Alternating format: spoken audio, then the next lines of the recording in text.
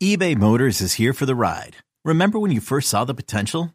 And then through some elbow grease, fresh installs, and a whole lot of love, you transformed 100,000 miles and a body full of rust into a drive that's all your own. Look to your left. Look to your right. It's official. No one's got a ride like this. There's nothing else that sounds like, feels like, or looks like the set of wheels in your garage. With over 122 million parts, you can make sure your number one ride or die stays running smoothly. So there's no limit to how far you can take it. Brake kits, turbochargers, engines, exhaust kits, roof racks, LED headlights, bumpers, whatever your baby needs, eBay Motors has it. And with eBay Guaranteed Fit, it's guaranteed to fit your ride the first time, every time, or your money back. Plus at these prices, well, you're burning rubber, not cash.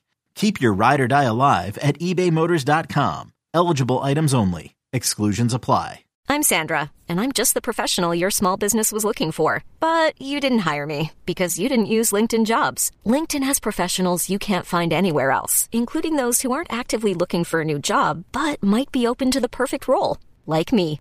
In a given month, over 70% of LinkedIn users don't visit other leading job sites. So if you're not looking on LinkedIn, you'll miss out on great candidates like Sandra. Start hiring professionals like a professional. Post your free job on linkedin.com/recommend today. Welcome to the Love of the Star podcast. I am Bobby Belt, Dallas Cowboys insider for 105.3 The Fan in Dallas, joined as always by former Super Bowl winning NFL scout Bryan Broaddus. He is now the co-host of the G-Bag Nation 2 to 7 p.m. Central, Monday through Friday on 105.3 The Fan in Dallas. He's also the pre- and post-game co-host on the Dallas Cowboys radio network, and he is a happy man today, but he's also a sad man today, I feel like. Happy because he gets his padded practice, but also sad because he knows it's one of the very few, maybe the only one, that we're going to get while we're here. What's tomorrow's situation looking like? I don't know. Wednesday's a walkthrough, Friday's a walkthrough, and Tuesday and Thursday are practices, but I don't know if they're going to be in pads those days or not.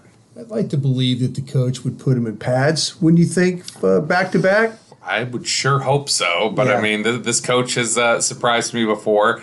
We did get our very first padded practice of camp on Monday. That's when we're recording this podcast here on Monday night. And Bryan, I know you were out there for much of it. And, I was. Any big overwhelming takeaways? What's the big shining example to you? What are you looking at as the headline? Because this is always an interesting time, because when the pads come on, two things usually happen. Guys who have maybe impressed us the first few days kind of disappear, and then some guys who didn't flash much at all of a sudden the pads come on and they level up a little bit, and their skill set shows up a little bit more. So what were some of the headlines for you coming out of this one? Did you see the quarterback throwing the ball today? I did. Dak Prescott? I did. I kind of felt like today was one of those days. He did have the interception in the middle of the field to Malik Hooker, what was down really the left sidelines is what and it's kind of like, to me, it was like he was maybe trying to throw it away or just give up on the play. And I think that's Deshaun Wright's interception as much as it was Hooker's, because Deshaun Wright had Cooks just pinned. I know that, but Cooks, the receivers, I felt overall probably had a pretty good day today. Mm-hmm. I really liked what even when Turpin made a couple of plays today. Cooks, I know the route again. I talked about that interception stuff like that, but there was one time where Cooks ran between, it was Curse and Hooker couldn't carry him, and he ran through and Dak hit him. Felt like Dak threw the ball well underneath. I thought the throws they had to make underneath I thought were pretty good today. Didn't feel like that he was really kind of struggling with any of his throws. I watched in the 9-on-7, which is a complete run period. I was watching the offensive line. It was the first offensive line, first like 2s and 3s of defense. Yeah. And it wasn't a very pretty scene for the defensive linemen or the front seven. And they really, really struggled. I know Osa was in there one time. He was able to make a play. I don't think he was in there initially when they ran, when they were doing the run, that 9-on-7 period. So I felt like the offensive line got the best of those guys in that first period. I kind of felt like, too, there was some struggle at the two linebackers. Devin Harper was in there, and then also, though, with Jabril Cox. So both those guys got caught up in some stuff. It looked like to me that there was some physicality coming off the ball. You could tell the pad levels and stuff like that. Defense just quite wasn't where it needed to be. I know there was one time where Chauncey Golston actually made a nice play. So Osa, Golston, but everything else was kind of one of those, where you felt like that maybe the offensive line coming off the ball was able to get the best in that 9-on-7. There was some gaps, there was some creases, and the defense just wasn't winning like what the offensive line was. No, and you're right about that, and that's why it was so stunning to me why, at the end of practice when they got in those 3rd and 4th down situations they were practicing, the defensive line, then they took over. The pass rush took over, and it completely flipped and became a dominant period for the pass rush, particularly Micah Parsons, who hit Tyron Smith with the old Reggie White hump move and knocked him on the ground. You know what? Somebody asked me about that during the show on 105.3 The Fan about how did Tyron look, and I know that Parsons had a couple of different pressures, and I didn't remember from what side they were. And then you showed me the clip of Tyron Smith, and I'm like, holy jeez. Mm-hmm. Okay, so but that right there, it tells you a lot about the power that Micah. Now, I'll say this about Tyron Smith. When Tyron Smith has had problems as a blocker, it's when he gets on one leg. Yeah. And it was clear that he set wide to get to Parsons, but Parsons was able to, and Tyron's had a history where the rush comes inside, he can't push off his left foot and get back inside fast enough. So he really was a one-legged football player, and Parsons did a great job of when the weight transferred from the right to the left, he just, like you said, he hump moved him, and then he was able to get in on the side. There was a couple of times on some pressures where Dak just had to run the football, just get out of trouble. It wasn't like, it was more like he was running more pissed off than he was, okay, I've got a purpose to go run here. I can't find anybody downfield, so I'm just going to run the ball here. Yeah, no, that was the exact way that I had viewed it. It was just almost a little bit more out of frustration. There was a lot of frustration with that. A lot of frustration. Yeah, absolutely. And it's funny. I was watching today, and I know one of the things that we were looking out for. You mentioned the receivers a second ago. I know one of the things that we were going to look out for was when pads came on last year, Jalen Tolbert struggled. Yeah. Jalen Tolbert didn't have a big day today, but Jalen Tolbert made a couple of nice catches over the middle of the field. Right. There was one where he got clotheslined by Devin Harper after catching the ball, but he caught it. He wasn't afraid to go in there, take the contact. So I was at least encouraged that Jalen Tolbert didn't completely wilt today like we had seen last year. Yeah, this time last year, everything with Jalen Tolbert was like body catching. Everything was real tight because he wasn't getting separation. I don't think he really knew what he was doing assignment-wise. So all of a sudden now you're running assignments, you think you're in the right spot, maybe I'm not in the right spot, now ball comes your direction, you're trying to body catch, and then that gave the defenders opportunities. We're seeing Jalen Tolbert extend his hands a lot more in these, because I made a purpose to watch the receivers in pre-practice up on the platform, and they're doing a really good job of working on trying to extend that the routes, making sure that when they plant, they explode, and then they're able to extend when the ball comes their direction. Hiring for your small business? If you're not looking for professionals on LinkedIn, you're looking in the wrong place. That's like looking for your car keys in a fish tank. LinkedIn helps you hire professionals you can't find anywhere else, even those who aren't actively searching for a new job but might be open to the perfect role. In a given month, over 70% of LinkedIn users don't even visit other leading job sites. So start looking in the right place. With LinkedIn, you can hire professionals like a professional. Post your free job on linkedin.com/recommend today. Other receiver, the guy that I think may have had the practice of the day, the guy that really stood out to me today. No. We'll talk about Turp here in just a sec. But the guy that stood out to me was Jalen Brooks, the 7th-round receiver. That was something that, we hadn't watched Brooks during the draft process. That was one of the guys that we had missed.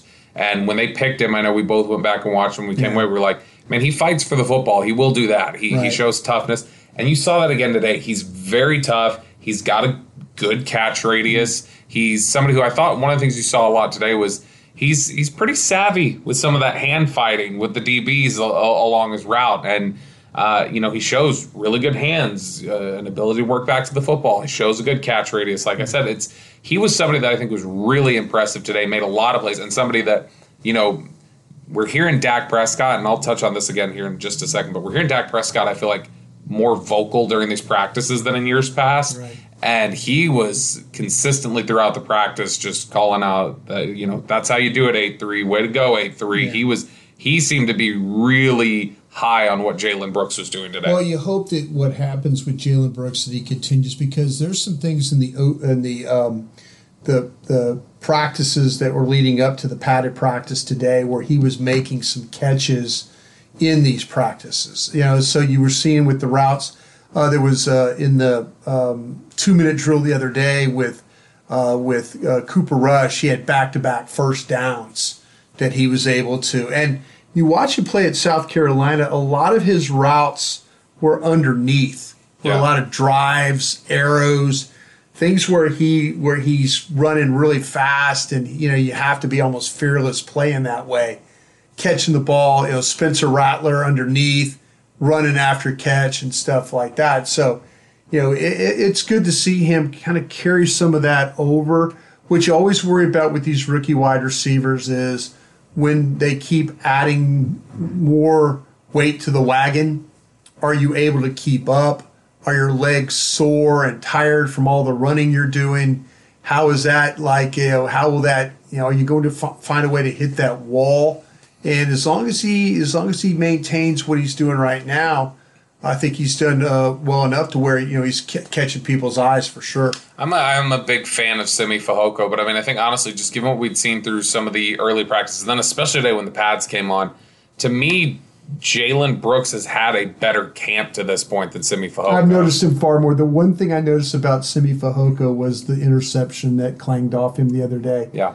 And other than that, I really can't say there's much other than, too, that he's like his receiver brothers that wear the one tight and the other tight's cut. Yeah. So, Simi Fehoko needs to do something other than fashion statements. He needs to go out there and make some plays. It's I just mentioned there a few seconds ago about Dak chirping a little bit, talking to Jalen Brooks.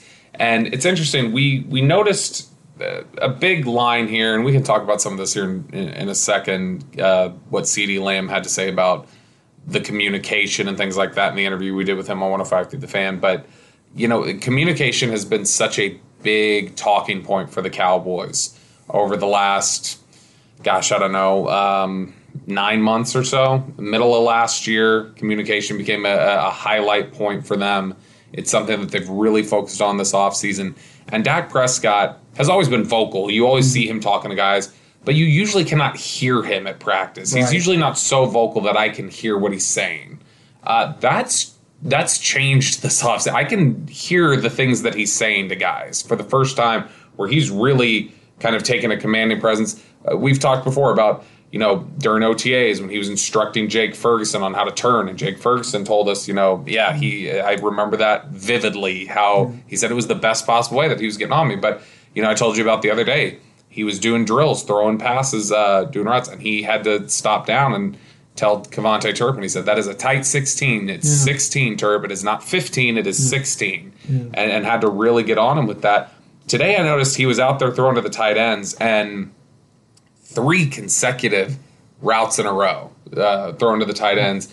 Princeton Fant, the rookie from Tennessee, the undrafted free agent rookie tight end, Dak was on him a little bit and told him, he said, come on, I need more. I need you to run through that, and told him, come on, I need you to finish this.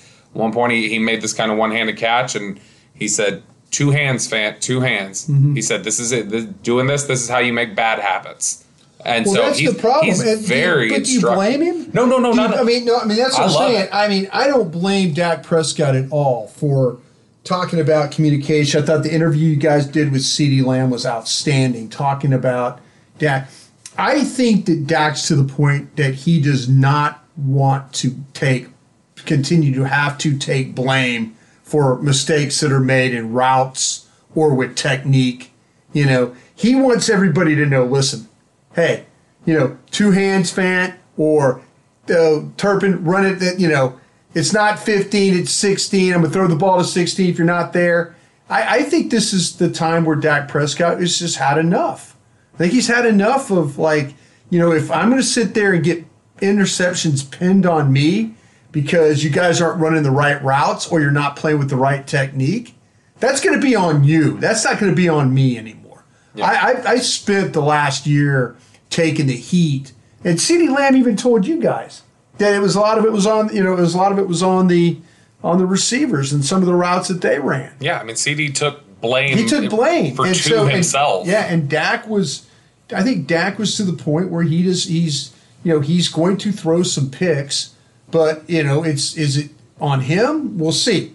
But he's not going to allow these guys to let balls clang off him or run sloppy routes. He's just not going to do it anymore. Yeah, and I don't think that it's anything where we're getting an angrier Dak or anything. No, but he's tired of standing up there and having to answer your questions about throwing interceptions in games. Yeah, I think he's somebody who this has always been the standard. I think I don't think that that's any different. I think he's just coming into that comfort, that voice that we see so many quarterbacks come into about this point in their career. Like he's always, but the leadership part. He's always commanded the huddle, right? But you're talking about actually hearing him more. Yeah, and I just go back to every week him having to stand there and answer for, hey, I've got to be better. I've got to be better today. Well, no. How about CD, you have to be better, and Michael Gallup, you have to be better, and Dalton Schultz, you had to be better. I think Dak's to that point now where he's like, okay, the offensive coordinator is gone. I mean, as far as Kellen Moore, gone. So now it's like, okay, well, we'll see with Brian Schottenheimer and Mike and how they handle things. But, if we're going to believe CeeDee Lamb, which we probably will, Dak Prescott has a big investment in what's going on with this offense as far as how it's going to look and how it's going to, the plays that are going to be run. Okay, picture this. It's Friday afternoon when a thought hits you.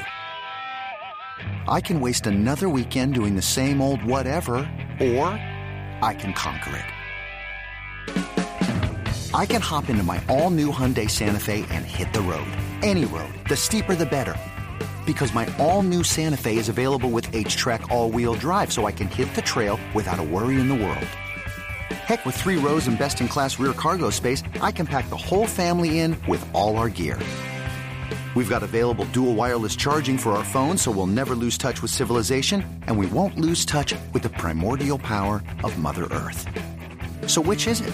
Waste the weekend or do something a little more epic? And conquer it in the all-new Hyundai Santa Fe. Visit HyundaiUSA.com or call 562-314-4603 for more details.